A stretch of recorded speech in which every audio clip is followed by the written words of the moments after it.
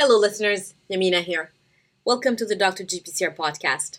Before we jump into this new episode, we have exciting news to share with you. The new Dr. GPCR ecosystem platform is almost ready for launch. What is it about, you ask? Well, think about a place where GPCR scientists, trainees, and GPCR organizations can thrive and where it's all about science and GPCRs. Access is restricted to members of the field, and each sign-up will be approved accordingly. Once your sign-up is approved, you'll be able to enter the ecosystem and interact with GPCR colleagues like never before. You can still sign up to be an ecosystem beta tester. We are going to open the ecosystem slowly to ensure that you get the best experience. Please keep in mind that the Dr. GPCR ecosystem is a unique place, a first and one of a kind, where we want to make sure that you get the best experience out of this new world. Visit drgpcr.com/ecosystem to start your GPCR journey. Also, make sure that you mark your calendar for the third edition of the Dr. GPCR Summit. This year, the summit will be held between October 10th and 16th. Stay tuned as we are working on the program for the summit. Visit drgpcr.com to find out about all our activities. And now, let's dive into this episode. Hello, everyone. This is Yamina from Dr. GPCR, and today I have the pleasure of talking to Dr. Anthony Boucard. Hi, Anthony. Hi, Yamina. How are you? I'm very good, very good. Thank you for having me. It's a great platform, and I'm really honored to be invited on the platform, seeing the names of the likes of Lefkowitz and Engel. So it's a great honor to be here. Thank you. Thank you. I'm glad we were introduced, and I'm glad we're doing this. And you know, I'm so happy. So let's dive right into it. Just before I start asking you any questions, just want to give a little bit of context. We were introduced, and to be honest, I didn't hear from you until I got that introduction email. But then when I Googled you, I was like, wait a minute, you were in Canada as well. So it's a small GPCR world, and yet there is new people to discover, and I'm glad that we're doing this finally today. Thank you. All right, so let's just dive into it. Who are you, and what do you do? Yes, so I'm Anthony Boucard. I'm a scientist from a kind of a broad background. Started with a training in Canada, in University of Sherbrooke. Did my bachelor degree, master degree, PhD degree there.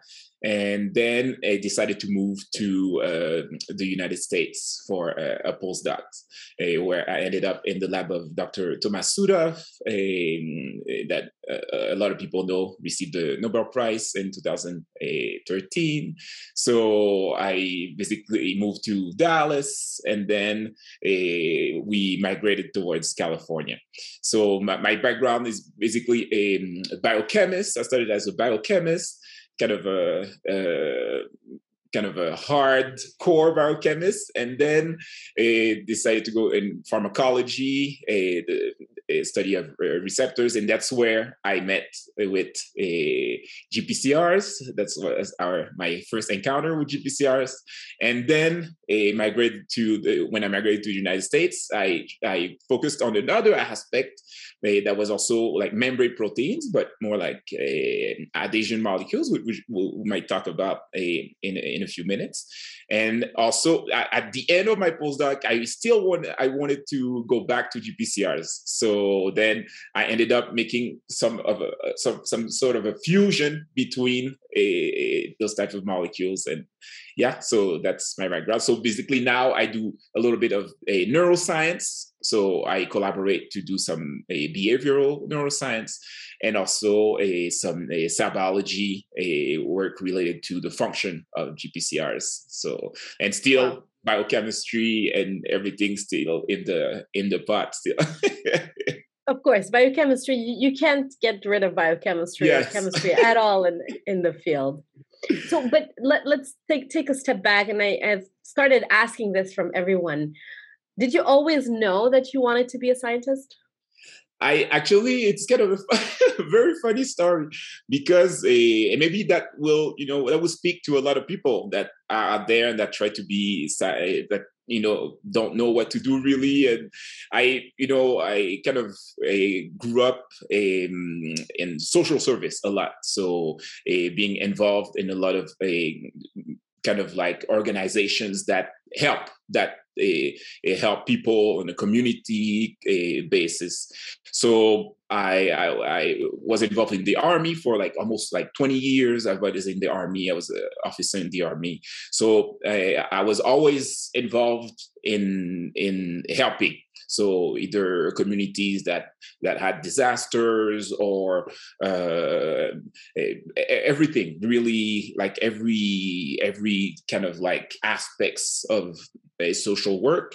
And also I had decided to go work in South America to also help basically be involved in a group of women in Nicaragua that was trying to develop cooperatives, like some sort of like organizations that put people together, but it was basically only for women to be able to provide for their family. So they had like special skills. So they would like gather those skills in that organization and be able to actually generate products that they could sell. But also they would have like an ongoing type of training for people joining the organization. And also the major problem was a health problem for those women, also for their families, was that at home when they would cook, well, there was a problem with finding wood, but also there was a not a very efficient way to use that wood.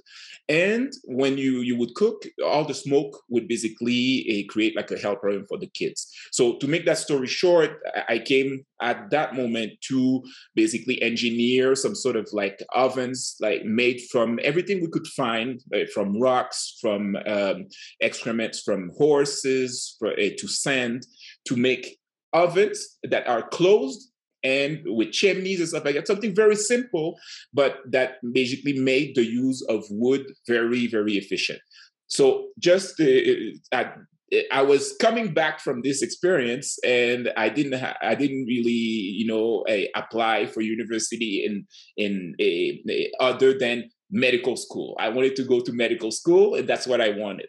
So I come back from this experience, and I was a little, I didn't really know if I really wanted to go to medical school, but I guess that was chosen for me because I was not accepted that year.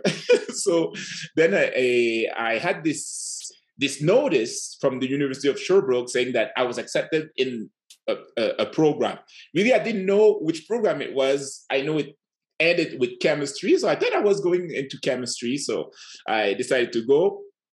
And then when I was sitting down with all the new students, and I asked, "Oh, so this chemistry program looks very interesting." It's like, well, you're actually in biochemistry. So I think you should know that from the get-go. And then I was like, oh, okay, well, yeah, well, I guess I think I will like it. But my plan was always to go to medical school. So I spent 1 year in the biochemistry program. I really loved it. And I applied for medical school. And I was basically accepted a medical school, but I was already well into the second year of biochemistry, and I was already starting to be involved in labs. So from that moment, I completely fell in love. You have to imagine, like I didn't even know what a scientist was. I had no clue what a scientist was other than the actual word. And when I could actually see hands-on what scientists were doing in the labs and the questions they were answering in the labs, I fell in love, really. And I rejected that acceptance, and I took basically a scholarship to work in a lab from a pharmaceutical agency. And then everything fell in place. I started working on proteases, and I ended up working on a GPCRs. It's kind of ironic because now all those things are put together in my field now. But it was just really kind of a coincidence, but a happy coincidence. And sometimes that's how things happen in life. You just let things fall in, but also when you kind of like let yourself open to what's around you and willing to learn from people that are around you, you discover things that you would never imagine. Like, now people know more about this field because of CSI, and Yep. in my time there was no CSI, there was no. The closest was Colombo, maybe, for people that know that detective. Yep. But it was really like completely foreign to me. So when I discovered this, I was completely amazed by what you could do, and also the freedom that you had, like intellectually, and also that kind of like contact that you had with your mentors, that was a kind of a back and forth type of exchange of ideas, and not very not dogmatic. That's what I really liked. Is what, like, day one you could learn something, and then day two it's completely changed by something that you found. And that for me was just amazing. So every single one of my days right now has been just to reconstruct what I learned the day before. So, so that's something that I really love. So you kind of like put yourself in the mindset of a kid once again, but now with more a kind of like take on your life and decision and stuff like that. So it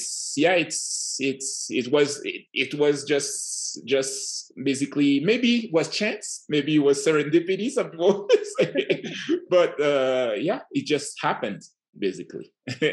That's so interesting. So I have many questions, and let's take a step back. So social work in South America, Army, was that together at the same time? And like, how does that? How do you go from there to wanting to go to medical school to then ended up in biochemistry? Yeah, like yeah. give us like a kind of a chain of events, because I think you're the first guest who has military experience, social work, and then ends up in the quote unquote wrong class or wrong field. Yes, basically. Well, my path is not classic at all. I kind of, it's a little bit part of my personality, and so it's something also that I try to convey to my students, that be you, because nobody will. So basically, you have to kind of like take advantage of your skills, of your personal skills, and try to exploit them and see how far you can go with those.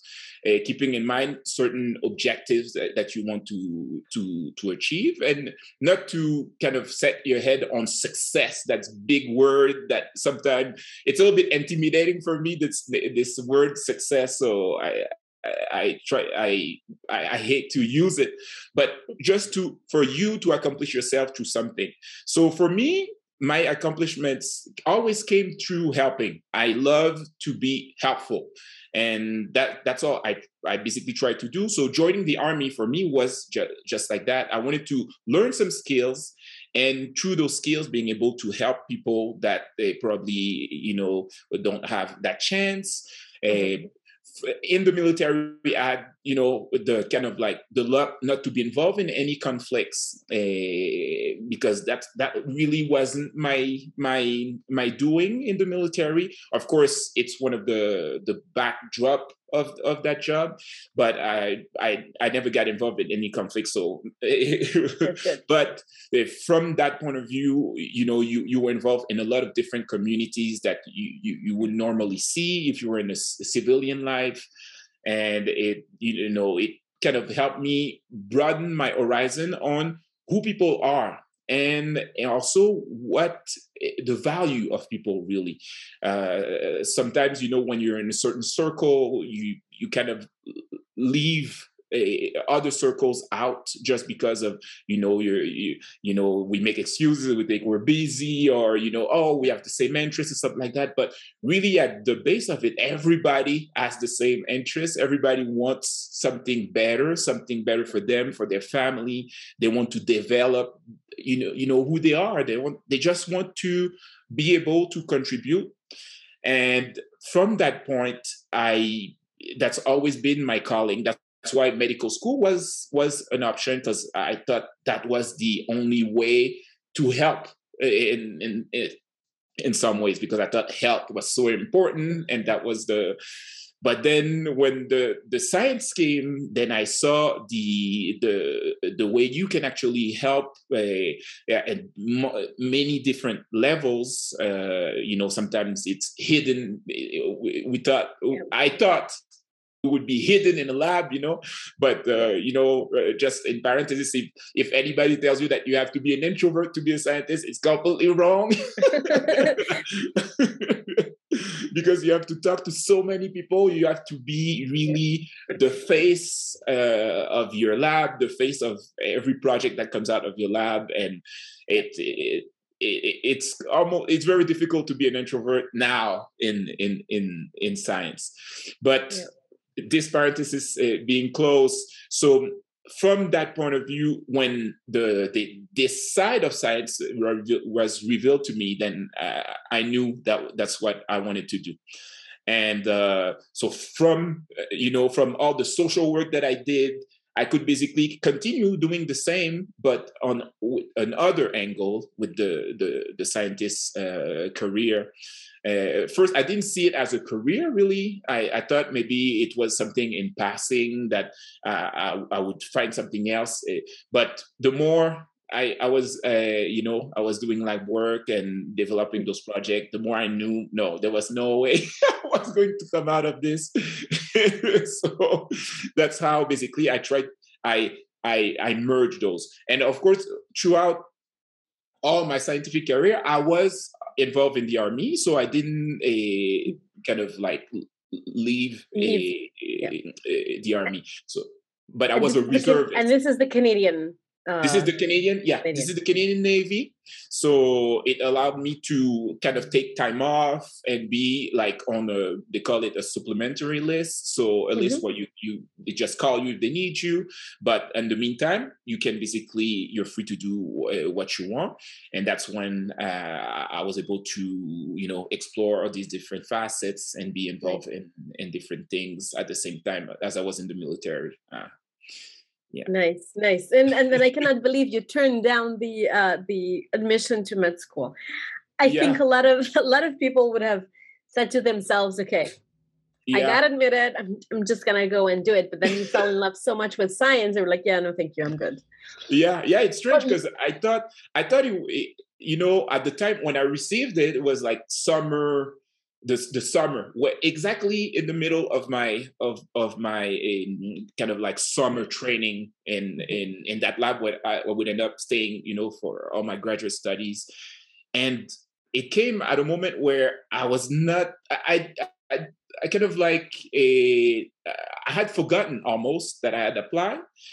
And because in Canada, you have to apply kind of like in January, and then you do some interviews in March and stuff like that. Yeah. And then that's when I realized I didn't really know why I applied at that time.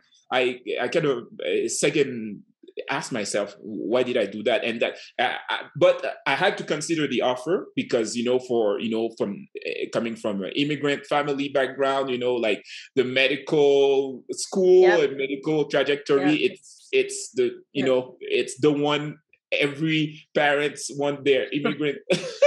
Yes, I know it. Med school, dentist school, lawyer.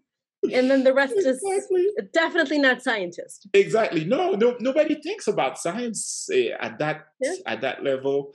And so I had to kind of ask myself, really, if I should turn that down. But that's when this thing of, be you, because nobody will kind of kicked in. Because then I was like, why would I go to medical school? Would it be for me really, or would it be just like to achieve some sort of status or something like that? So then I realized it was not based on anything real. So for me, at least. And so of course I contribute. I collaborate with a lot of physicians and a pediatrician and stuff like that. And I like this collaboration because I see other aspects that I don't really see in the lab. But for me, I think the calling really revealed itself once I started doing those experiments and being able to change stuff on a day-to-day basis. So when I turn it down, people say, I know you made a mistake. You should. But it's been I don't know how many years, like maybe 25 years ago, and I still don't think I would have, I would never look back on this decision. But it was a turning point. It was really a turning point at that time. Yeah. Mm-hmm. You made many important points, and I think it's especially important to call them out for the young generation, for the scientists who are thinking about an MD, PhD, or a PhD, or be you. And I love the fact that you just said it, and it's really about who are you doing it for. Yeah. And it sounds to me that you continued and you went into science because you loved it. You ended up in science somehow. Yes. But then you realize that you love it. And it's so interesting. So you mentioned that, you thought it was chemistry and it wasn't, it was biochemistry. Was it because, I know when you apply for university in Canada, you have these three choices. Yeah. So my guess was that it was medicine and then biochemistry and then I guess chemistry, your third choice? Exactly. Yes. So it was in that realm. And also you apply for different universities. Yeah. And so this one, I think my mom had asked me to apply for, for this one because I had put all my eggs in the same basket, applying for medical school in Montreal. So for people that are not accustomed to like the geographical setting, Montreal is an island, and every we kind of like the heartbeat of this province called Quebec. So everything happens on that island. A lot of things happen on that island, and I was born there. I lived my whole life on an island basically, and then I was going to the mainland. So basically, this university, Sherbrooke, I didn't know really a lot about. So it's outside of the island and it's south of Montreal. So for me, it was also coming from this kind of like summer training in Nicaragua, helping people in another country. It was also refreshing to come out of the island, to go to another university that was not, what I would classically go for at that time, to stay on my geographical area. So I was able to kind of come out and live by myself. Also, I left the family home and stuff like that. So that was a kind of a whole experience. But because of that, I hadn't really thought that I would ever come out of that island. So when I got this acceptance to that program, I really didn't look at what it was, because I know it was just a placeholder for me for next year to apply for medical school. So I was like, okay, I'm going to do it. I'm going to do it the best I can and see what happens so I can have the best grades and apply to medical school again. Yeah. So a lot of people did that. And it's so interesting because you mentioned, being born in Montreal and doing everything in Montreal. And that's pretty much, I wasn't born in Montreal, but that's pretty much what happened to me. Living in Montreal, going to a Francophone school, obviously you apply for the University of Montreal. Somebody asked me, why didn't you go to McGill? And I said, I never even thought about it. Maybe it would have been different because the system is different. Yeah. At McGill, but kudos to you for moving out of the island and then going to Sherbrooke, which I think it's a really nice area. Yeah. It's a good university. It's a small little town compared to Montreal, and culturally, it's very different than Montreal. Yeah. It's very different. It also has this because with the history of Canada, with the colonization of the French and then the British. So this kind of like southern border type of towns have a really kind of like the infusion, a big infusion of both type. So you can see it as different levels, but it's less integrated a little bit than Montreal, for example. So you still have like British side, the British descendants, and you have the Francophone side. But it's a very nice town. And at that time, it was kind of like a renegade type of university, because they were trying all these new programs. And I'm not 100% sure, but I think University of Sherbrooke and UQAM, which is another university in Montreal, came up with those programs that integrated the learning in the industry. So you were able to within your program to basically have 1 full year in the industry without that affecting your grades, but being part of the curriculum. So at that time, it was kind of new, it was kind of fresh, and I like that about that university, that you had less barriers to the learning kind of process, but also the strategies for learning. I love that. And then it's funny because I think about my time at the University of Montreal, and it was a little bit similar to you, that I did my bachelor's, master's, and PhD in the same program in biochemistry at the same university, the training in the same lab. But I do remember that the structure of the courses during the bachelor's was a very French program. So you had to go through these steps. You couldn't pick and choose. It was one class that went together. And then you had to go through that class, graduate that class in order to take the next year's class. And if not, you ended up in the situation where you were in a different group, you couldn't finish on time, which is not the case based on what you're saying at Sherbrooke. And it was definitely not the case at McGill. Okay. Yeah. So it was more rigid, it was very Francophone, very French. Okay. Not Quebecois French. It was very Français. Yeah. Okay. Yes. That rigidity that comes with it. Then again, I was raised in it, kind of, so it seemed natural. Now looking back, I don't see why not. You could have, chosen the courses, and then having the opportunity, as you mentioned, being in industry a year and learning new things and broadening your horizons. Yeah. Oh, yeah. That was at that time kind of a new way to approach it. So I kind of liked it, and maybe that a little bit the basis of my choices, also how I see also now that I give classes and that I contribute to the training of students. It's also, I think, an element that I try to infuse to them, that nothing is set in stone. Also, for once you take a step, you can always take a side step. You can't be afraid of those moves. And it's because it's all going into one direction, into making you a person with more skills. So that's why you have to embrace. Again, you're making a lot of great points. The BU, the fact that there is not only one path, it's not one single road, not point A to point B to point Z. There's multiple turns and twists that you can and you should try out. You shouldn't limit yourself.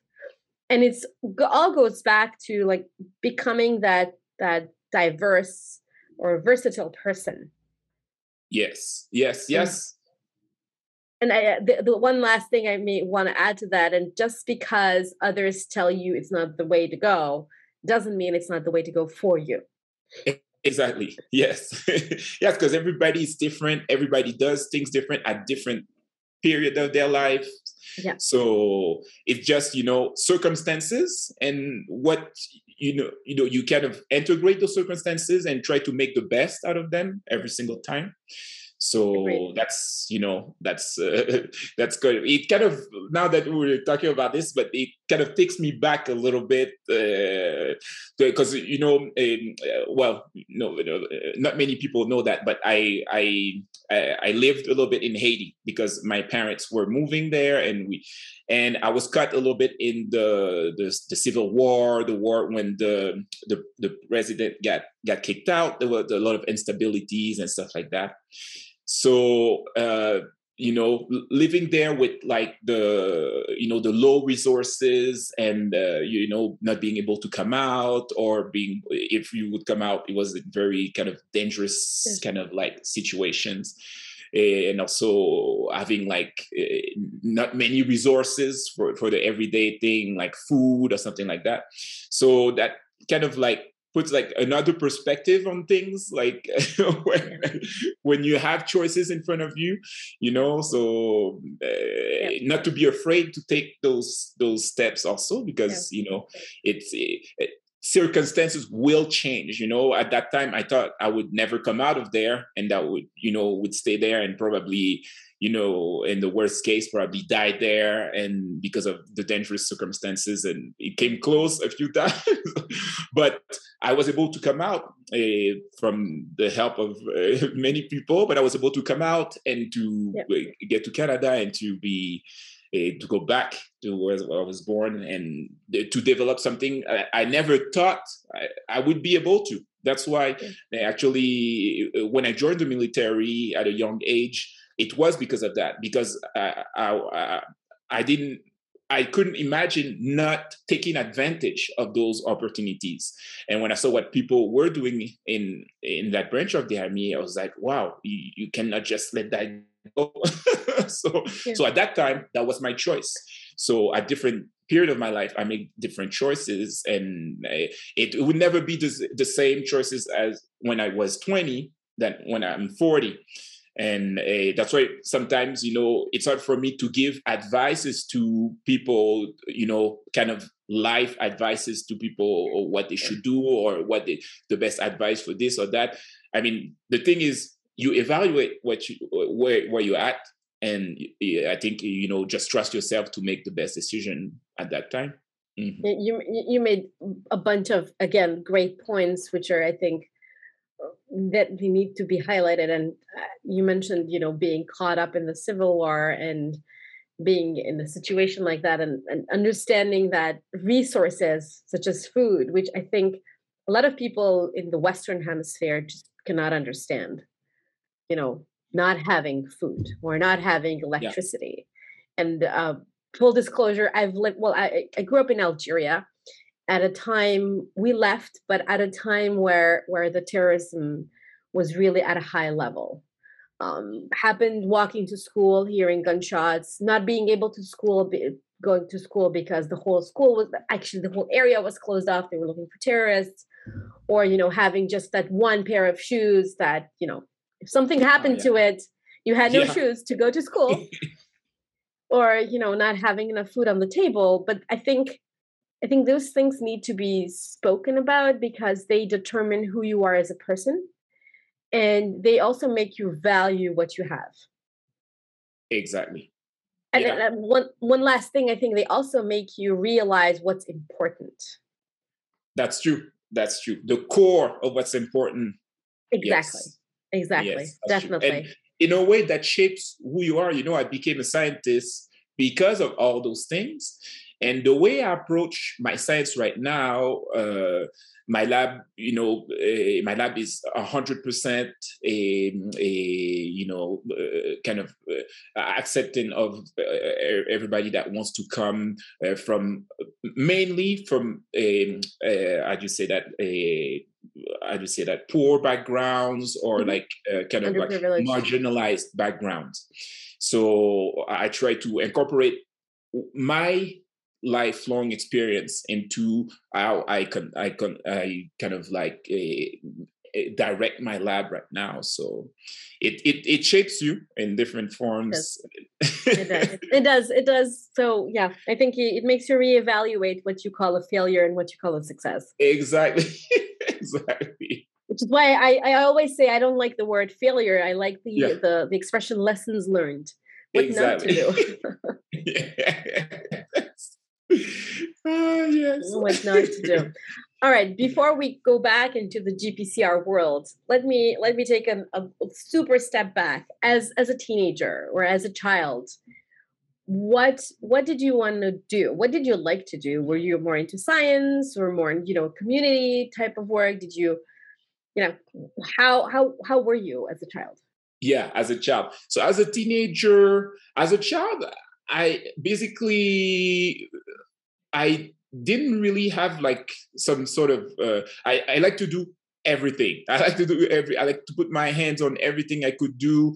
I was a very high energy child. But because of that, some people also try to kind of take advantage of that. So I made some bad decisions on the way at that time because I had so much energy. But then when I became a teenager, then I really kind of like did like a 90 degrees completely. I decided not to direct that energy in anything bad anymore. I didn't want to be involved in stuff that wasn't helping, that wasn't productive in a social kind of aspect. So that's at that moment I really involved myself in that military because I joined around 15. I joined at 14 years old. And from that moment, I just tried to basically live the most I could from that experience. So learning how to, ride boats, navigate, and communicate in Morse, and so all these different things that I would have never learned in the civilian kind of like setting. So I think also from that, I also discovered myself, what I could do. And basically, you would be surprised that you can basically do almost everything. as long as you try, you can basically achieve basically everything, and not always on the highest level. That was never my goal, but always to get the gist of it, get the basic of it, and be able to kind of maneuver in those environments, and be able to, when I confronted with a situation, for example, that involve these aspects, well, I would be able to react and make decisions based on my skills. So that's basically what I like. And because of that, I think like the capacity to adapt, that I kind of developed from that experience, helped me kind of like be able to do many things also during my career, also as a scientist. I became a chef at one point also. So I dedicated myself I opened a restaurant in San Francisco, and kind of it's underground restaurant. Back in the days that didn't exist. I think we're only like 3 in the Bay Area. But so because I knew I had those skills, I wanted to just exploit them, and it worked very well. For some people that saw the Netflix series Chef's Table, you can see me on the second season on the Mexican restaurant of Olvera, and this is a good restaurant here that's called Puyol, and that's because I always try to kind of like open my how do you say, my realm of possibilities, also of my skills, to just apply them. And that's what really makes me happy, and that's always made me happy from the kids, the teenage years until the adulthood, is to be able to do something productive with whatever I have as a skill. That's always like kind of exciting to me.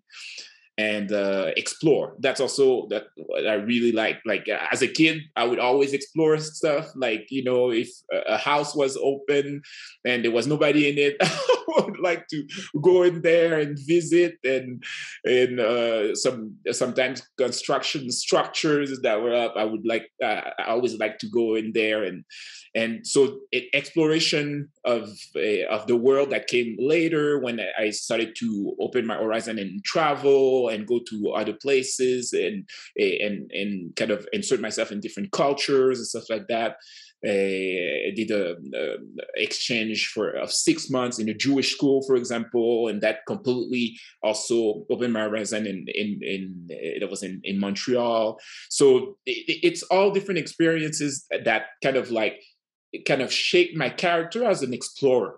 I love to explore. I love to explore my skills, but I love to explore what's around me, and also I learn a lot from people. I like to extract a lot of people that are around me, and sometimes even my students are surprised that I kind of like trust them so much, and I really listen to them because on the kind of rigid system that we have here in Mexico, they're taught to only listen and kind of like take in the what they've been taught, and there's not really a lot of back and forth. So when I give them that opportunity, they're really kind of sometimes they don't know what to do with it with so much freedom, but it's all part of what I became today, what I was as a teenager, as a child. So yeah, it's okay. Let me stop you here. Let me stop you here, because I don't think we're going to ever talk about GPCRs. This is so interesting. First of all, I was going to ask you about the chef thing because we talked about it before starting to record, but I have many, many more questions. When do you sleep? Because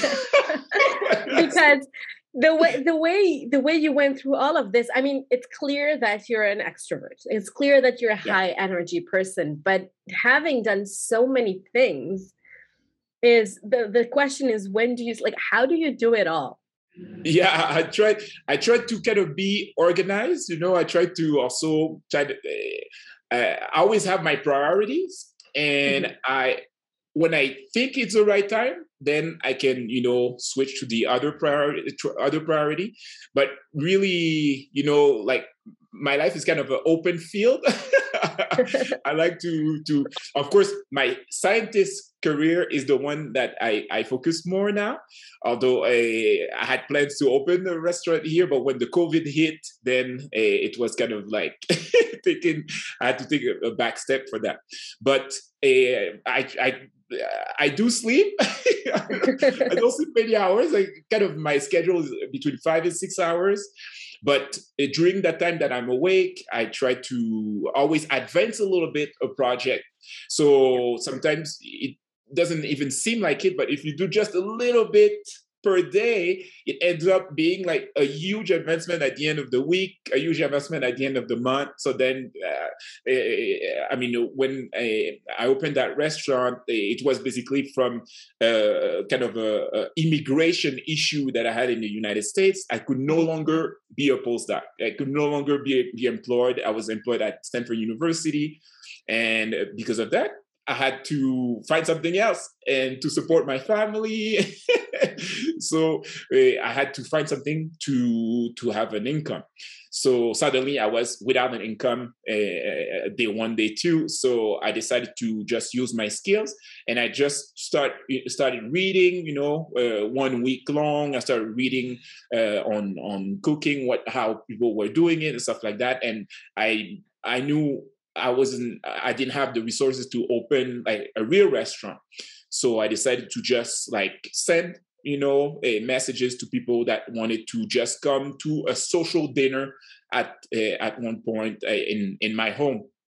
And it was 8 seatings, just 8 people could come, but it would last the whole evening.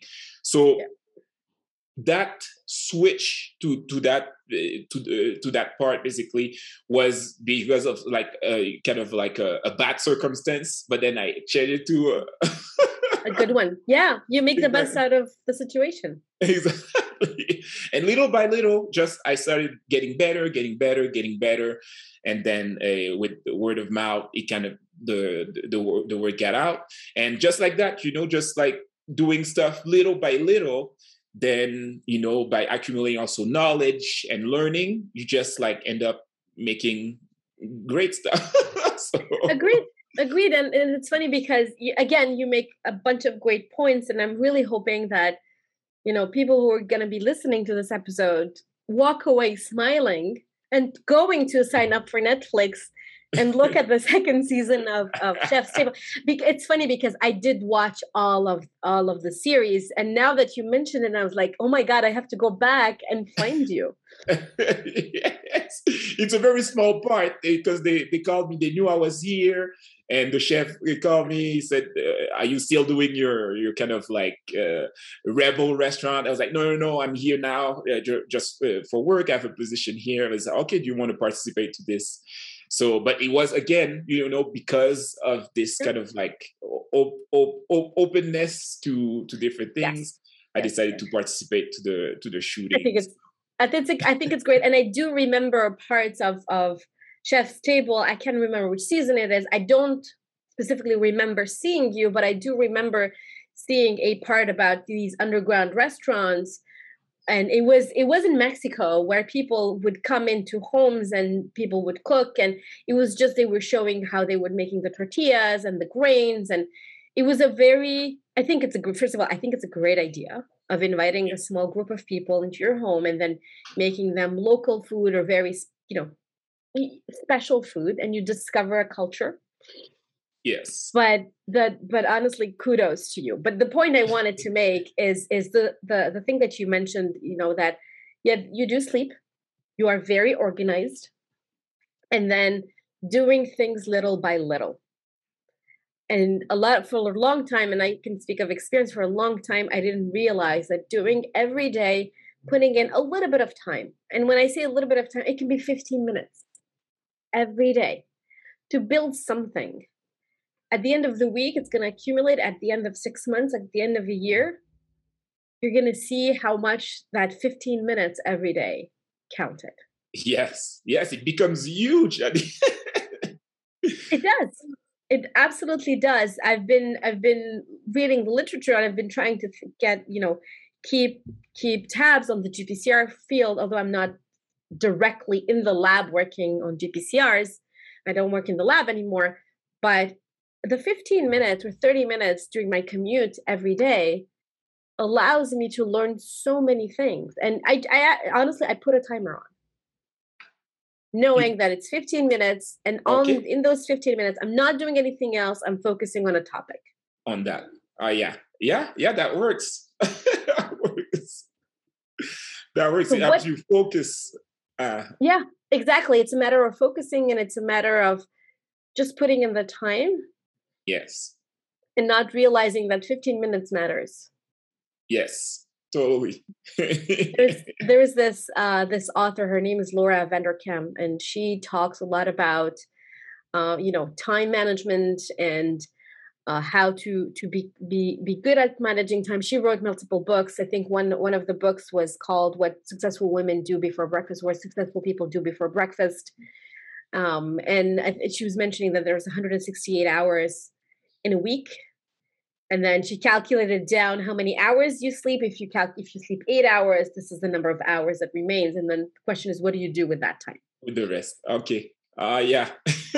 Which I thought was a really nice way. And she every couple of months, she does have this challenge where she challenges you to track your time in 15-minute increments for an entire week in order to figure out where does your time go.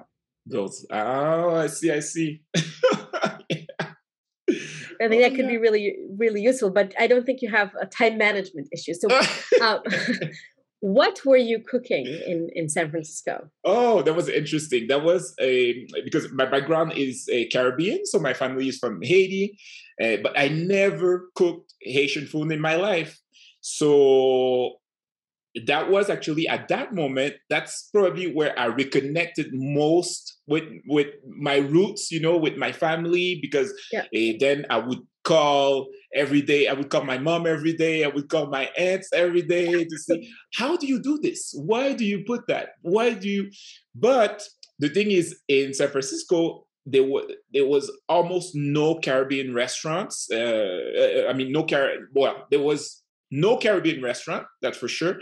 There was no Caribbean supermarket where you could get the produce. Right. So what I would do is shop in Asian markets to make my food. So basically, and I was trained cooking the classic French cooking. So basically, what I was doing is kind of a fusion. I would use French cooking techniques to cook Caribbean food, but with Asian produce. So when people would come, you would come, let's say, and eat taro root, for example, and the Caribbean, they do it a certain way. But then I would use French technique to kind of transform that root and be able to present it to the customers. So every single type of traditional Caribbean food did not look traditional at all because of of how it was constructed, but it was just this kind of like also this fusion that attracted a lot of people. People wanted to know what it was and where it was, and also because it was more like an event.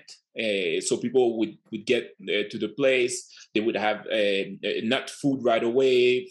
First, they would get to know the other people. We would have like board games to start, and then people would get to know each other, and then would have dancing also later in the night. So it would be like a 6-hour long type of event where we would cook. And since I wasn't very good with pastry, I would have like a pastry chef that would collaborate with me from the cooking school, the culinary schools in San Francisco. So that was really like a full mix, and that's what I love because San Francisco also is very kind of like multicultural type of environment. So everybody that would come from there were people from Asia, from Africa, from the Caribbeans, from Europe. Everybody would actually love the environment, and everybody learned in those occasions. So yeah, so it was more of a social event. Yes, it goes back to your roots of being social and bringing something to people. Yes, exactly, because that's what was exciting about this was like to have many people around the food that I would give them on the table. They never knew what they were going to get because it depended on what I found in the market the day before. And so it was always something fresh for them. But also I really loved their take on it because they would be like, oh, wait a minute, this is like what my grandma was doing, blah, blah, blah. And for example, if I would do, for example, congee, for example, people would be like, oh yeah, I remember when I was sick or when it was cold outside. I remember this meal and so such and such part in China or in Hong Kong. My grandma used to make this. But why is it relevant for you? And then I would explain them the kind of the relationship. So it was always a joy for me to see the feedback and to see how people kind of reacted, but also how it kind of like brought back all those memories for them. So at that moment when they took that mouthful and I would see it, I would say immediately, it was like, oh yeah. It was almost like immediate. That's so interesting because every time I think about taste, I think about GPCRs, but then you kind of in just one event, in one dining experience, you use so many skills as scientific skills, but at the same time, GPCR related, and then the culinary skills. Did you go to culinary school? No, so I wasn't formed as a chef at all, like formally. So I was kind of like I learned from a friend of a friend, uncle of mine. Okay. So then he was a chef. He was a French chef. So he showed me how to make sauces. So that was my first introduction to those techniques. And then he went from there. And then we would cook from time to time. And when I thought I had enough skills, then I would, make it for bigger groups. And I catered, for example, some events like that. And then that's when it happened. I basically kind of like self-proclaimed myself as a chef at that time. Because nobody knew me in San Francisco. I was, I didn't work, because also in San Francisco, there's all this kind of postdoc type of way of to work in that industry. So, for example, there's French Laundry, which is a Michelin star restaurant that is well known throughout the world. So a lot of people come from there and then work on other restaurants, stuff like that. So I didn't go through that postdoc, like legacy type exactly. Yeah. So I was completely, out of the blue. But because of that, I think people were attracted to the method, and I think if the food is good and you have a good time, it doesn't matter who you trained with, whether it was with Gordon Ramsay or anybody else. Yeah. It's the result that absolutely matters. Have you ever thought about putting together a cookbook? I thought about it. That's a very good question. I thought about it. Because of my reconnection with this my Caribbean roots and all the stuff, and I thought it was getting lost a little bit because of all the political situation. Less focus is put on that because now people are just trying to survive and try to do their everyday tasks. So I thought, I did think about putting together a cookbook that would revisit, but the old recipes and the kind of like, even from before the Haitian Revolution, from like even during the colonial time, the slavery time. So revisit those recipes, but with a fresh kind of look and adapted to, because here living in Mexico, we're very lucky. Basically, it's like the refrigerator of the world, like the pantry of the world. There's everything here. So with this flavor, with the Mexican flavor. So I did think about it. I think you should.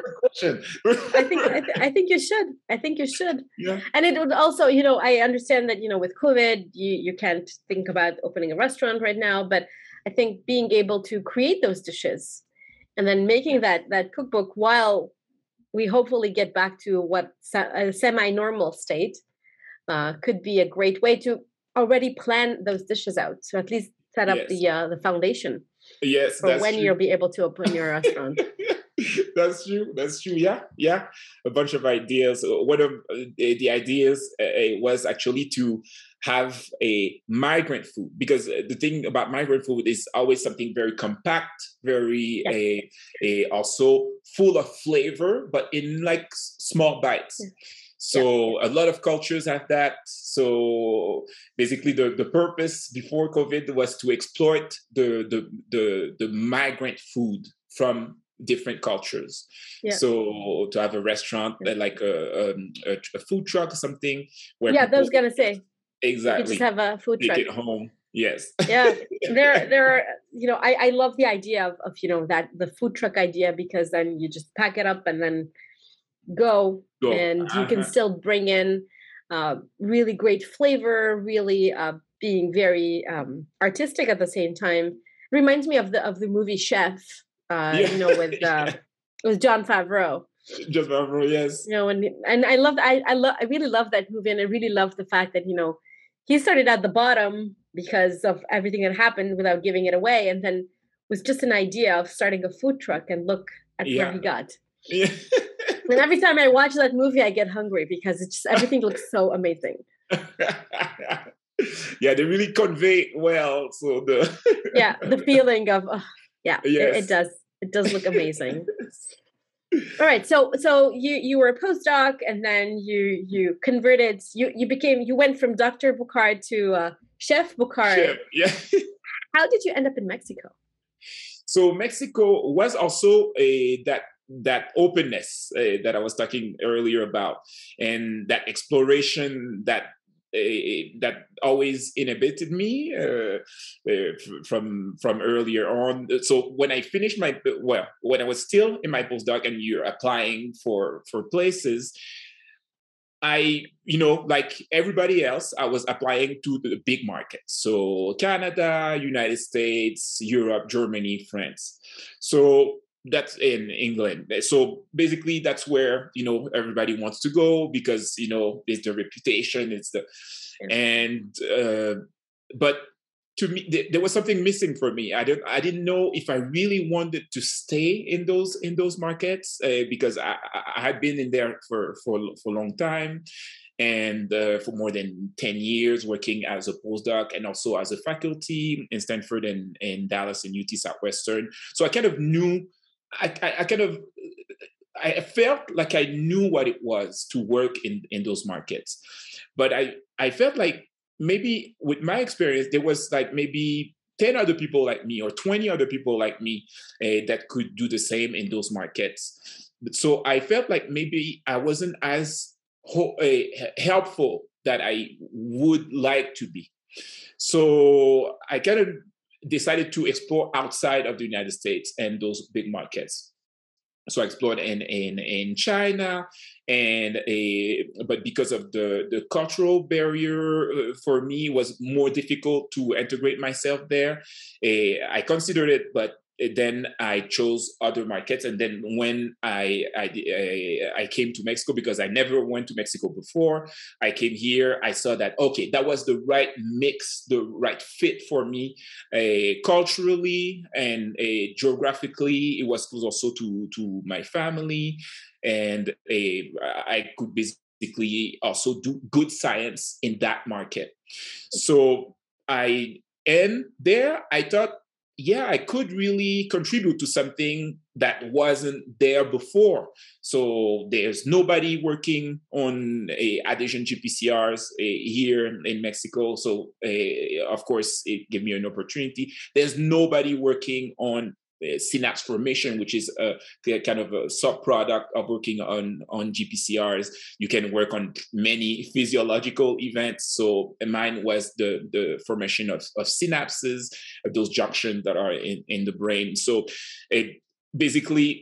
this came all together as not only I could put my skills up front, but in a place where they weren't exposed to it before. And I had access also to a pool of students that traditionally were not favored. So that's why also I chose Mexico City, because it's a lot of people from the Latin America area come there to study, because we have this huge university that's called La UNAM that has like more than 200,000 students. It's huge. It has its own city and kind of its own zip code in Mexico City. So it attracts a lot of people from the Latin America and also from communities that are also isolated or more or less isolated in Mexico itself. Many of you know that we still have like indigenous languages and indigenous groups here in Mexico. So not everybody speaks Spanish. There's like more than 50 other languages.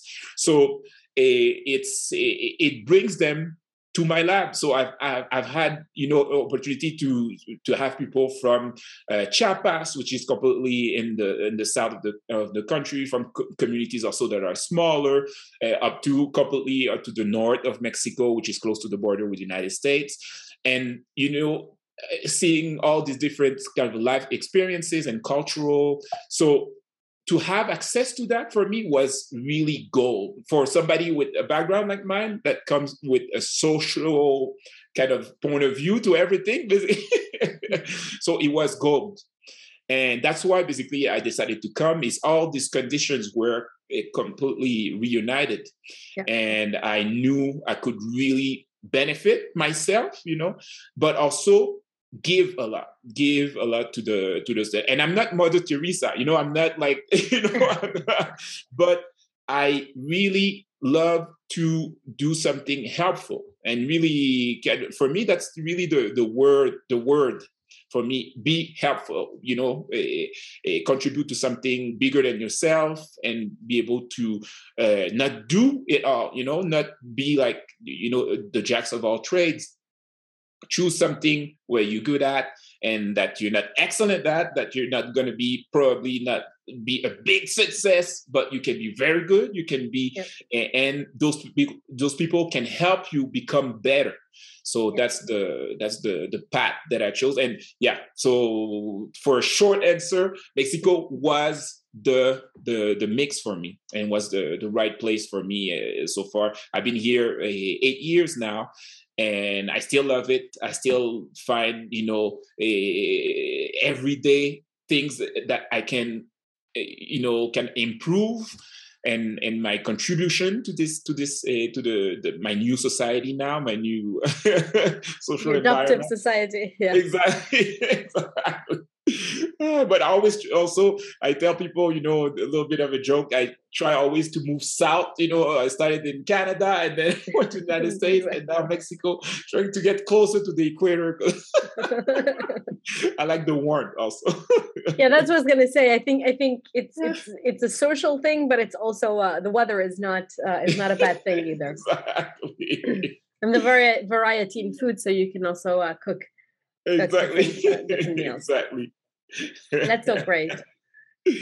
That's so great. So let's get back a little bit to the science. And although I think you're a unique guest, because you've done all of these things, and there's so many take-home messages from our past couple of minutes that we've been talking. And let's move on to the GPCR part. So you mentioned that you were in Sherbrooke, you worked on GPCRs, then you were in Thomas Südhofer's lab, and you worked on adhesion molecules, and then now you're working on adhesion GPCRs. Safe to say that adhesion GPCRs are your favorite GPCRs? Yeah, pretty much. Yeah, because they kind of like integrate everything that I love, because I was always intrigued by how cell communicates, how you can actually pass one external signal to an internal one. Now it's obvious. No, it's all receptors, stuff like that, but we know so little still. We know so little about those. But to me, it kind of like, compounded the cell communication that I like. And adhesion GPCRs in particular, because I started working on classic, family A type of GPCRs, more particularly the angiotensin receptor, the urotensin receptor. So it was like kind of a one gene produce, one, kind of like one, a no splice variants in that family, very kind of like, upfront, good receptor, solid, and then I ended up studying those cell adhesion molecules, were not GPCRs, just like, single pass transmembrane proteins that were full of splice variants and all those things. So very complicated genes. And then I found out that adhesion GPCRs were kind of like taking both aspects together. So this adhesion, so for cell communication, but physically being able to join cells. And on top of that, also be potentially also a signaling, through G proteins, and be like those transducers that we know from the classic families. And now we're just starting to kind of like appreciate this aspect of those GPCRs. They're called GPCRs just because they were 7 transmembrane domains, but up until recently, we didn't know if they were really GPCRs, if they were really G protein coupled. So so that was that was my interest, because also for some reason, and again, that's also something that happens a lot in my scientific career, is kind of like chance. Sometimes you just as a parenthesis, my first paper in my master degree was basically based on something that I forgot on the bench, and I decided to analyze it when I came back from a weekend, and it gave me a great result that I was able to replicate, and boom, that was my first paper. So when I was in the life of Thomas Sudoff working on those cell adhesion molecules, I decided to just test something to see if there was actually a kind of like how do you say that, like a relationship between those two families. And I decided just like that to test, like, like everything starts in a receptor field, to test the binding of something to something else. And I decided to test many pairs, and I found out that one of the cell adhesion molecules I was working on actually bound to a GPCR that I wasn't working on. So I was like, wow, bingo. I always wanted to go back to the GPCR field. So I tested those also to the advice of one of my coworkers, who said, oh, you should try this. Maybe, you never know, maybe it does bind. And it bound, and it formed also they were able to adjoin cell. They were able to form an adhesion complex, an intercellular adhesion complex, which was great, because then that was the start of a new project for me and for my career. And it was, again, just like being open to something sometimes, because like a lot of people say, there's a lot of reasons not to do an experiment. There's a ton, but sometimes you can just do one, if you have the possibilities to do so. And it ended up being that those two proteins that actually we knew from like 10 years before were binding this toxin. There was like a toxin from the spider. It's called latrotoxin, which came from the venom of the black widow. So we knew for a long time that they had receptors in the nervous system, because they would elicit some nervous system phenotypes like paralysis and a huge release of neurotransmitters at the synapses. So we knew they had targets there, and the targets were discovered, but nobody had put those together before. And my colleague was like, well, if they both bind to the toxin, maybe they actually do something together. And that's what we've been on so far. That was an educated guess. Yes, that was a very educated guess, and you had to answer that question. I mean, come on, if both binded and they are expressed in the same cells, then they must be doing something together. Exactly. Exactly. And it was just a matter of trying. And I tried it. It worked. I didn't want to believe it. Thomas Sudoff also didn't want to believe it, because he worked on this for 15 years before I made that discovery. So that's something. And then, I guess it's still controversial, that aspect, but we try to provide evidences, more and more about the functional aspect of that interaction, so that it becomes less and less esoteric for people, but and for us too. Yeah, I understand the difficulty of working with the adhesion GPCRs. I mean, I've seen, Ines Liebscher and Simon Fromel also work on in the field of adhesion GPCRs, and I've read a couple of their papers, and I always find adhesion GPCRs as being these very unique receptors that can do so many things, and especially I think it's very confusing with that long N terminal. That's and the size. I mean, 6,000 amino acids. I mean, come on, that's 10 GPCRs in one. Yes, they're huge molecules, and also not only that, but they also come like in kind of two flavors, type of two subunits at the membrane. So not only they're produced in those big chains, but these chains can be proteolyzed, like an autoproteolysis process that at the membrane, so they are present in kind of like to machinery. So yeah, it's a little bit scary when you approach adhesion GPCRs at first, because a lot of them are still orphans. We don't know ligands. We don't have any ligands described for them so far, but I think that's gonna kind of like be resolved in the next 2 or 3 years. More will have a ligands. So that's kind of a scary aspect for them. But also there is like dealing with that size, in kind of like heterologous system where you have to overexpress them.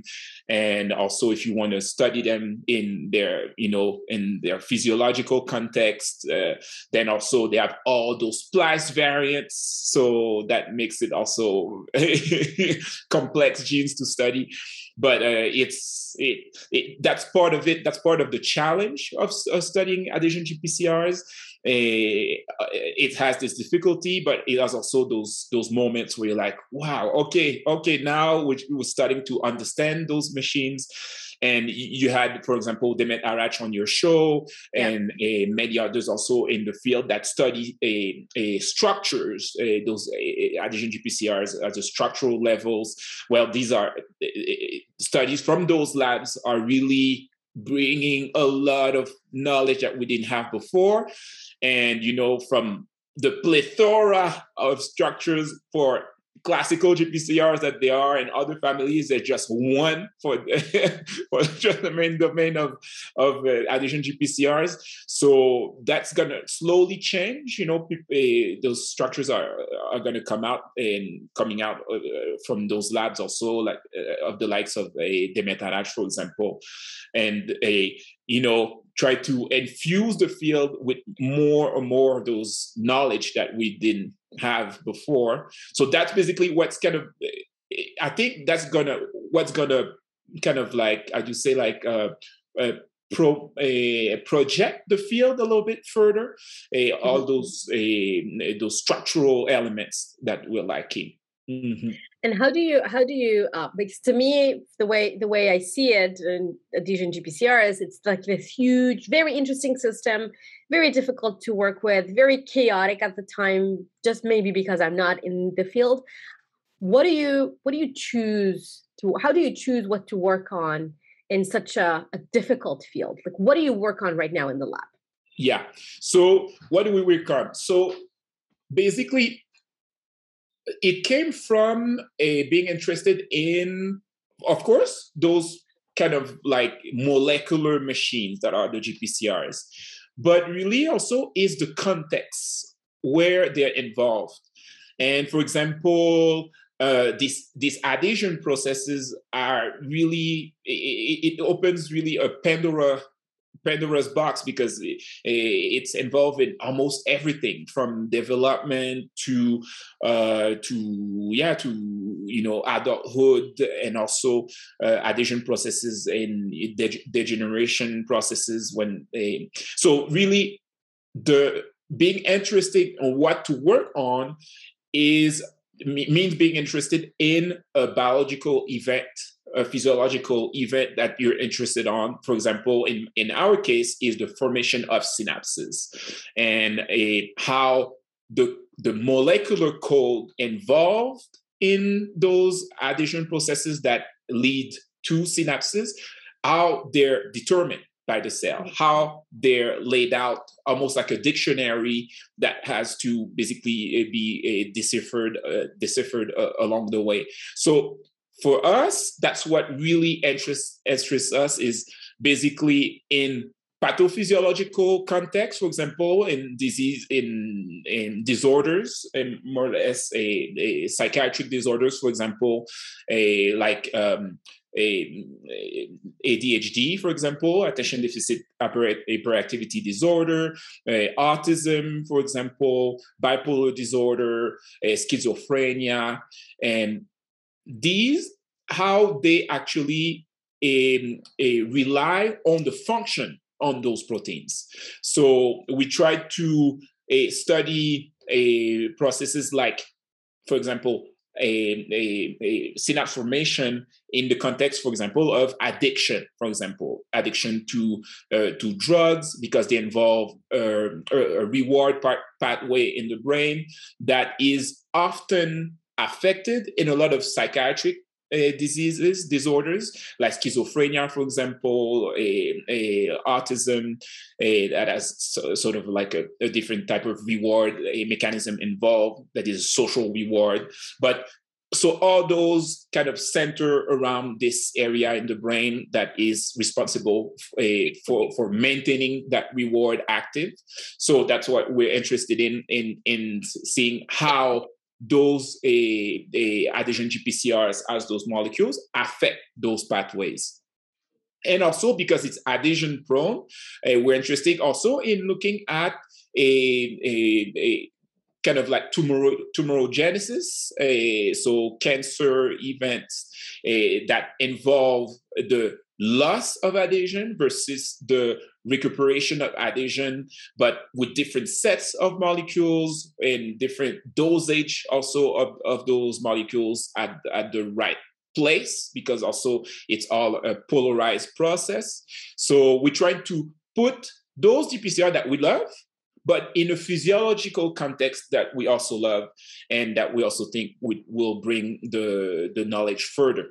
So we try to focus in the lab in those different aspects of physiological events related to GPCRs, and also, along the way to see some transversal knowledge, because something that you learn in the context, for example, of cancer can be very useful in the context of synapse formation, for example, or in the context of the communication in lungs, for example, or in secreting insulin, for example. So we try to see if the knowledge can be passed on to different areas, just based on the basic, discovery that we made. I love it. I love the integral aspect of it, and really focusing on the phenomenon, and then really drilling down. And again, I think even in your science, the social aspect of the work that you like to do is you're really being a social worker when it comes to the different diseases and these different physiological events. But that leads me to my next question. Just if you can give us an idea about what type of assays do you run? Like, what do you do specifically in the lab? Yes. How do you try and answer these questions? Yes. So basically, we start from a standpoint of cell biology. So we work a lot with cell cultures, with primary cells, for example, or cell lines. So we approach it on what happens to the physiology of the cell in different contexts. When we, for example, express those receptors in those contexts, or if we silence those receptors in that same context or different contexts. So what we try to develop in the lab is techniques that would help us exactly decipher those signaling cascades, for example, inside the cell. So of course, we rely a lot on nowadays on breath assays. Everybody's doing breath. A lot of breath assays have been done also in our lab.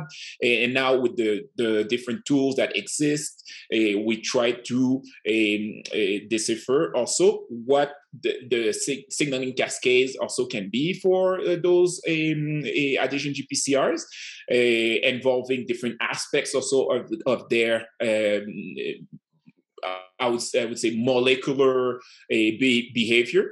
So we use those assays, and we also look at a lot at the cells themselves, how those adhesion GPCRs change the morphology of the cells. So we study a lot the cytoskeleton of the cells.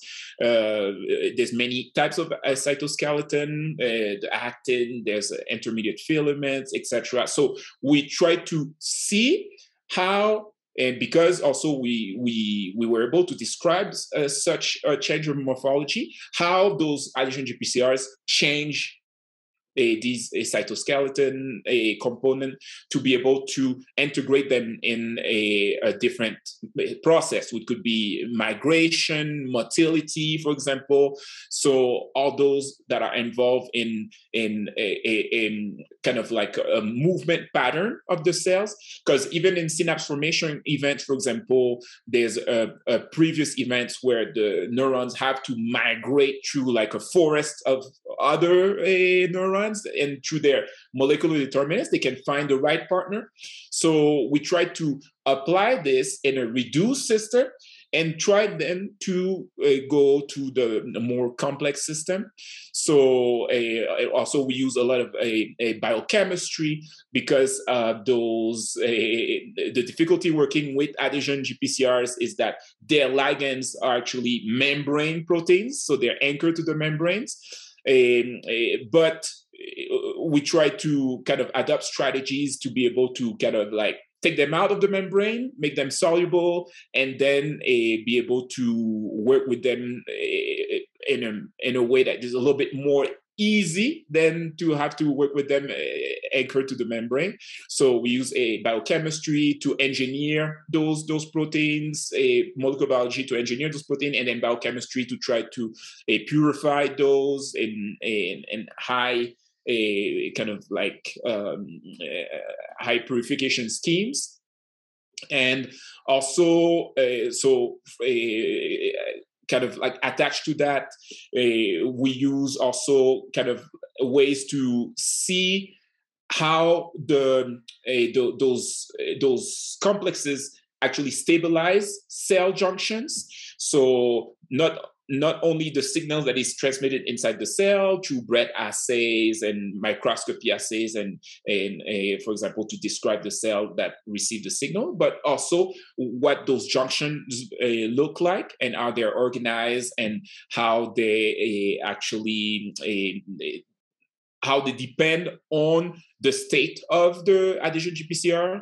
So we look, for example, we do a microscopy assays, for example, and also flow cytometry assays to be able to quantify those complexes, those cell junctions in a population-wise a sample, so population-wide sample. So we try to use as many kind of techniques as possible to try to answer a question. So and they vary. But when we have a question, we try to find the best way to answer that question. And sometimes it's techniques that we have in the lab, and sometimes we don't. So we collaborate with other labs also to answer some of those, and also for them to infuse that knowledge into our lab. So our techniques are kind of very kind of diverse. The only thing we don't do is electrophysiology. We haven't done that so far. But everything else, from microscopy assays to biophysical assays related to resonance energy transfer, Brett, FRET, etc. Yeah. Nice. It looks like it's a very diverse toolbox that you do have. And I'm glad that you mentioned these tools and the fact that, it's sometimes difficult to work with these adhesion GPCRs because of their expression, their size. If you had a magic wand and you would, be able to manifest a new tool that you feel like it's missing, what would that tool be? Oh, wow. Hey, magic wand with a new tool. Yes. I think a new tool. Well, that new tool, I guess, it will probably never be made, but it's something, we try to access with indirect methods.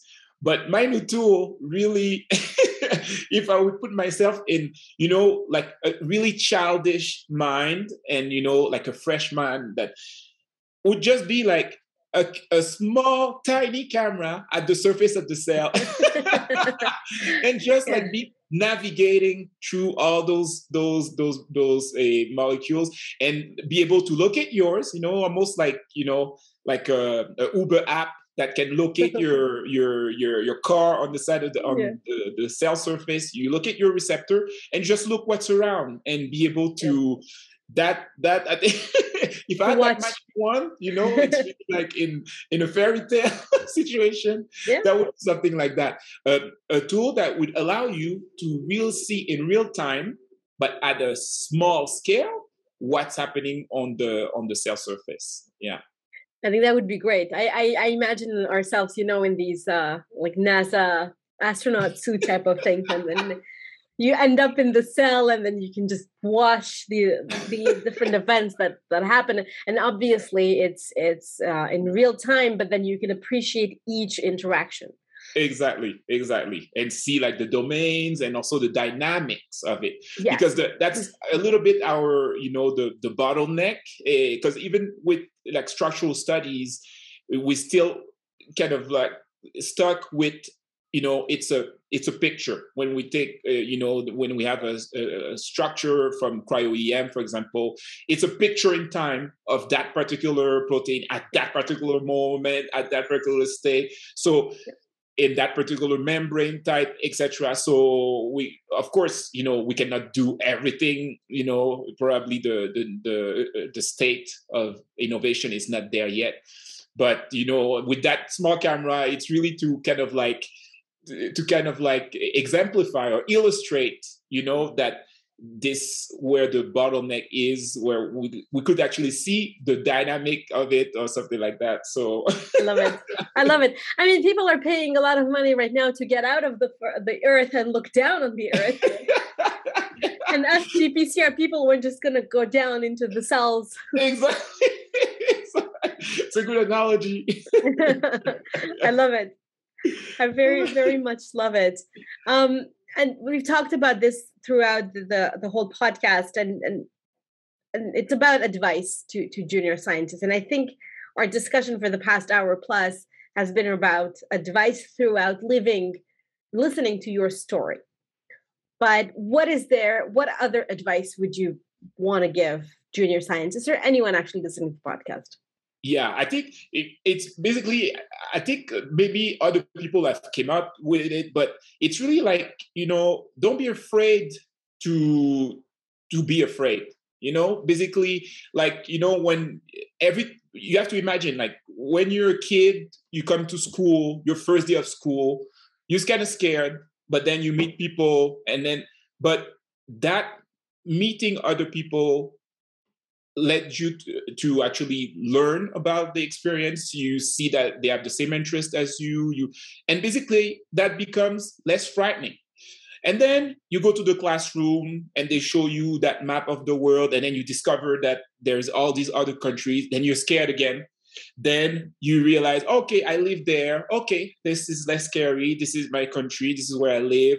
And then, okay, my neighbor, their parents come from that other country. Okay, so then it becomes less scary. So I think this is just, also this explorator in me that basically it comes out.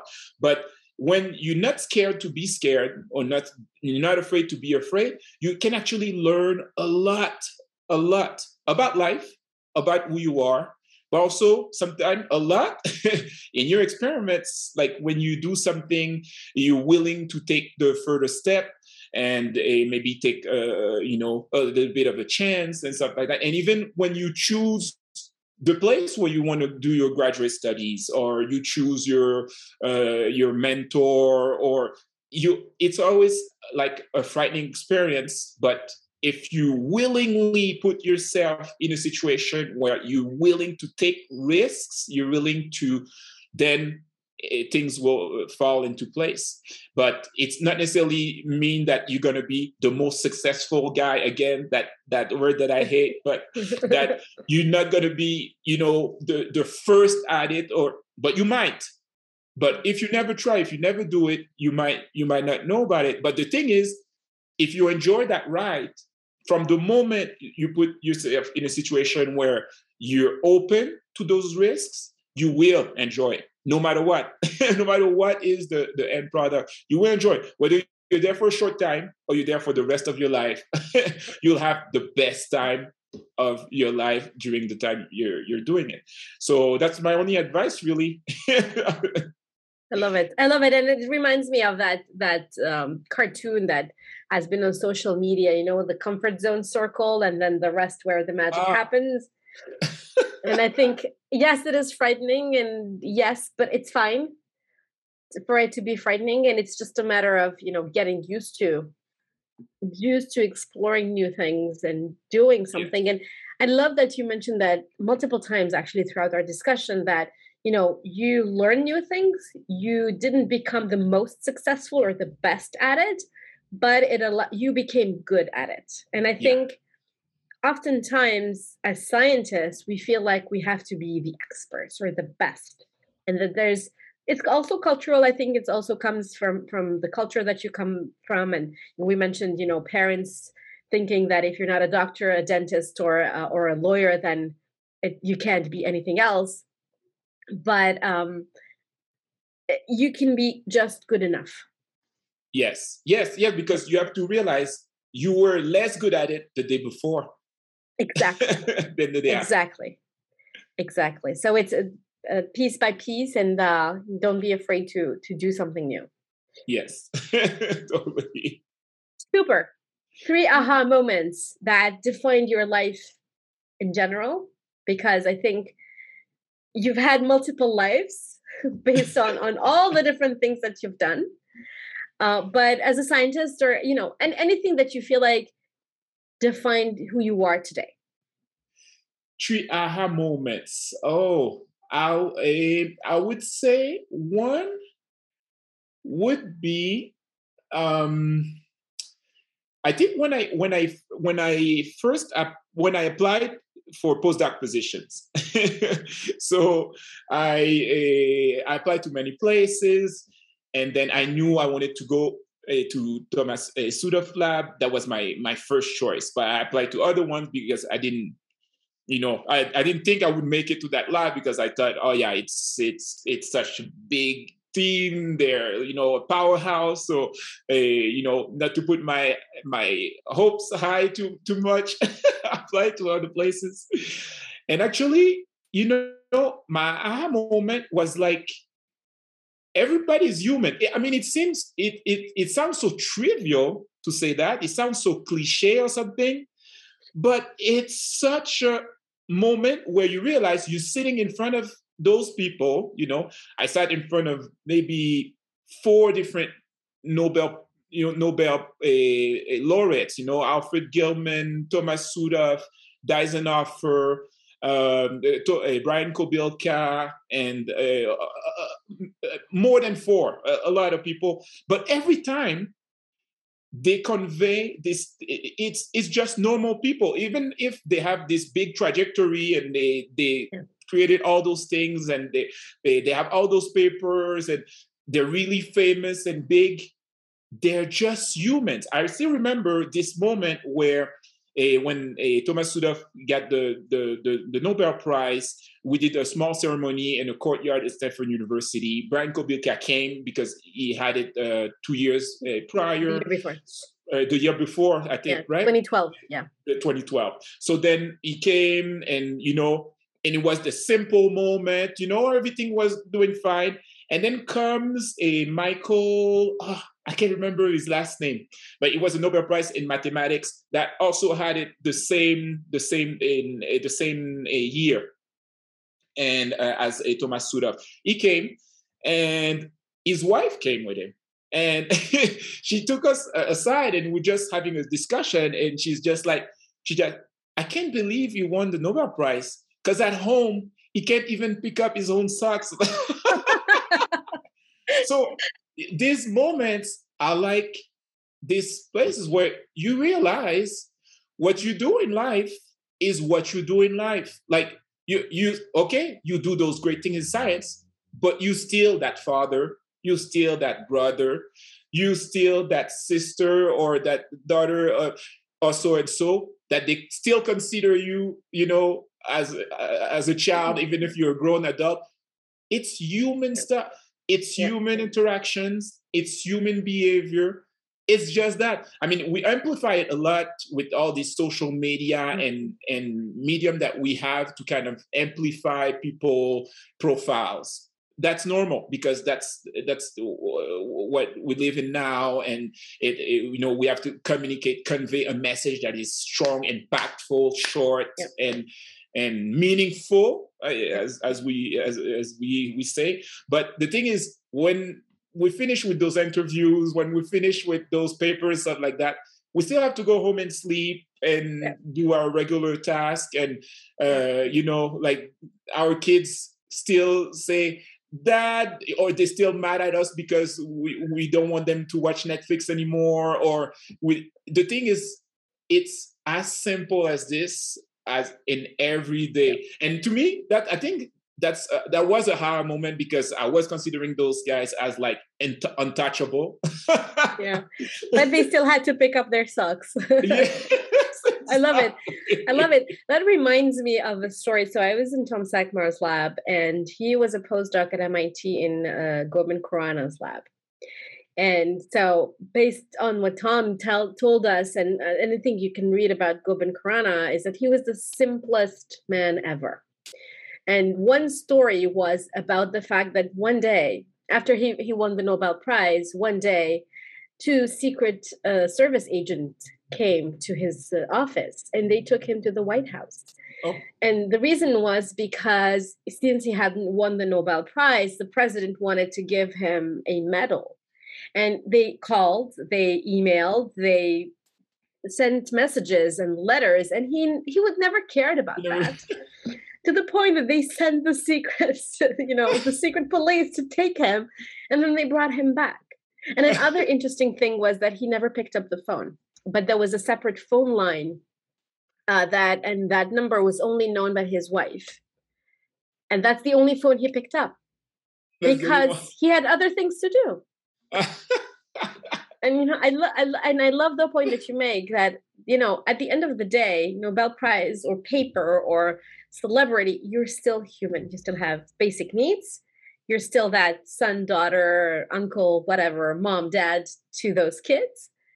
And I think it's about just doing what you love to do and always trying to do something more. Yes. And the rest is just details. Yes, exactly. Yeah. I love the sock idea, the sock story. It's very simple. And I think that's one of my aha moment. But it's been kind of like followed me, because every single step of my career also, I still have this thing where I consider other people like, oh yeah, they're untouchable, something like that.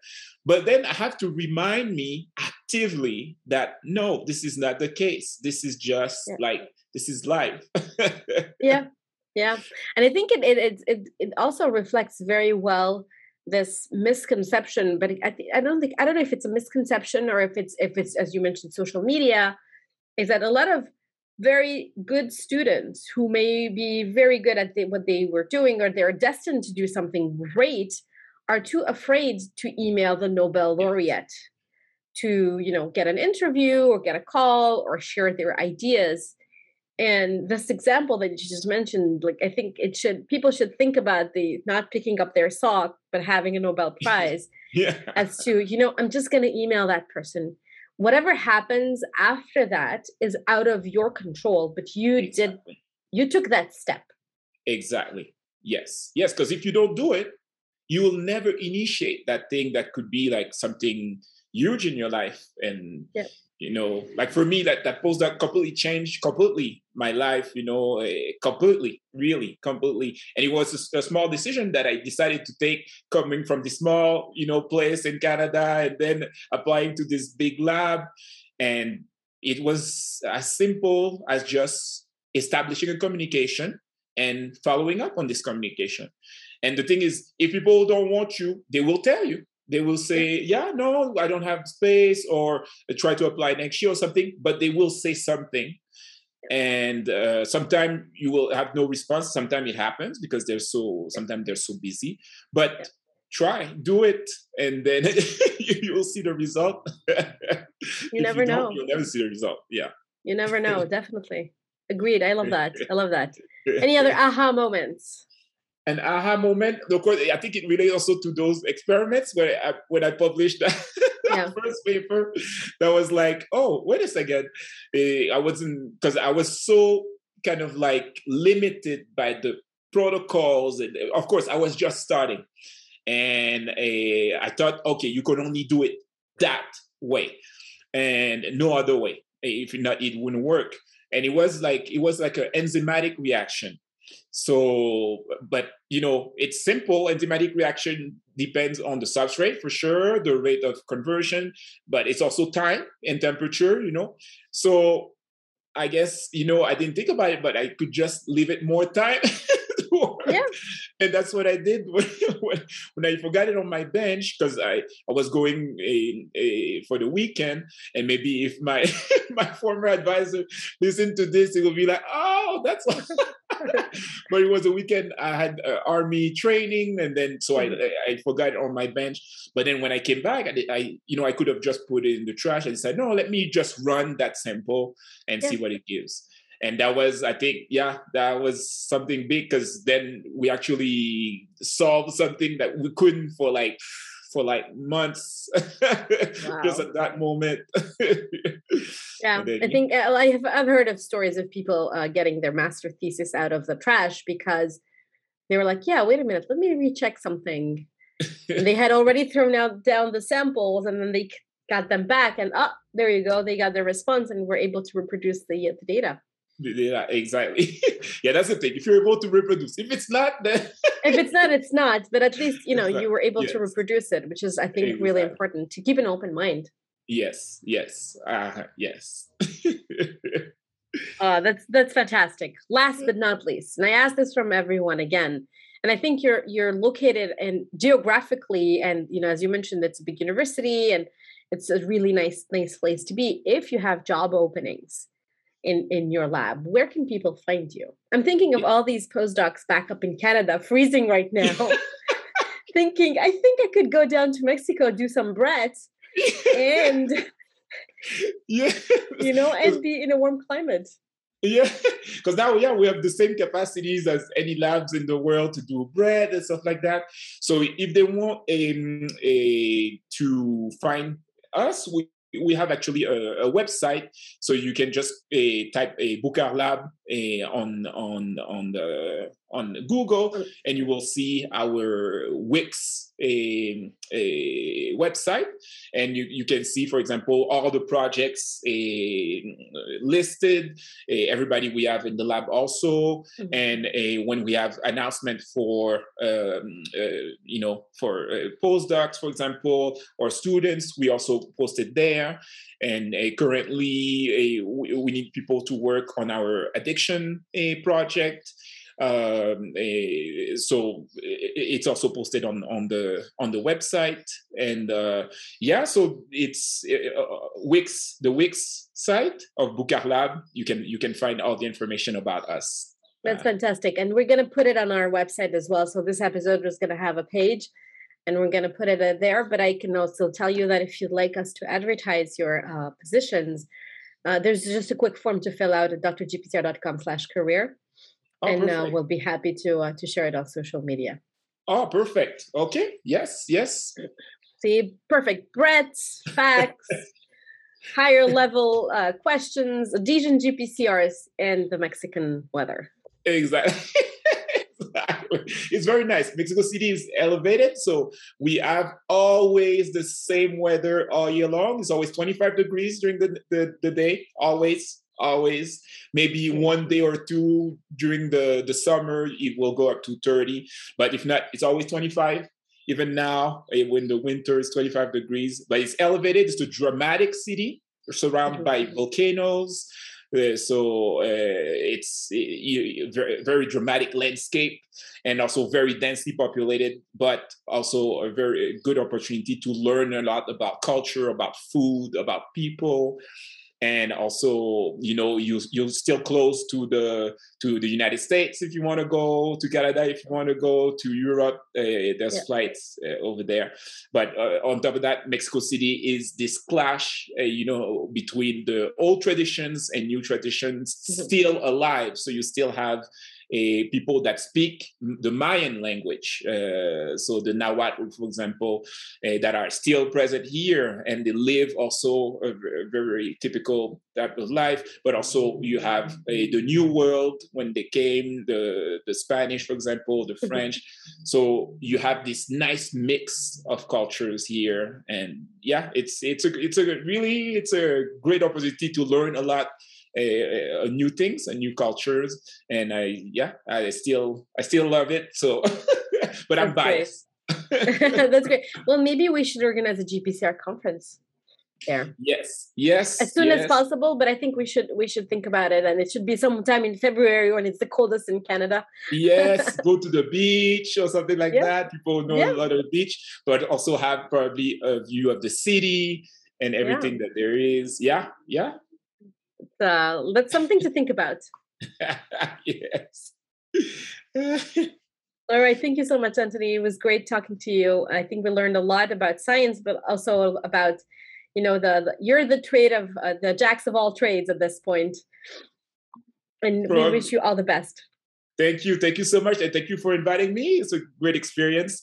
I loved it. You're very easy to talk to. It's just like a regular conversation, coffee conversation. So for anybody that wants to participate, it's a great media. I love the platform that you set up, and also the GPCR Summit, the Dr. GPCR Summit that was last year, was a great opportunity to learn and about other people's work and labs. So I invite everybody to follow your podcast. It's really nice. It's really great. Thank you so much, Anthony. And obviously, everyone is welcome on the podcast. And I want to highlight this because before we hit record, we were just talking about this. You don't need to have 50, 100 years of experience in the field. Everyone is welcome from anywhere in the world, whether you're a student, a PhD student, a postdoc, master's, or you're a PI, independently of where you live on this earth. Everybody's welcome on the podcast, and I'm so happy that we finally got to record this episode. Thank you, Emila. All right, thank you so much. Bye-bye. Bye-bye. Thank you for joining us and listening to this podcast episode. We'd like to thank our guest, as well as our team members, Attila Forrest and Ines Pinheiro. Please make sure that you subscribe to the Dr. GPCR newsletter, find us on YouTube, and if you like our podcast, please leave us a 5-star review on Apple Podcast. You can also leave us a testimonial at drgpcr.com/testimonials. Another great way to support us is to share your favorite Dr. GPCR program with your network and colleagues. Don't forget to check out and register for the Dr. GPCR ecosystem at drgpcr.com/ecosystem. Email us with any questions or suggestions at hello@drgpcr.com. Until next time, stay safe.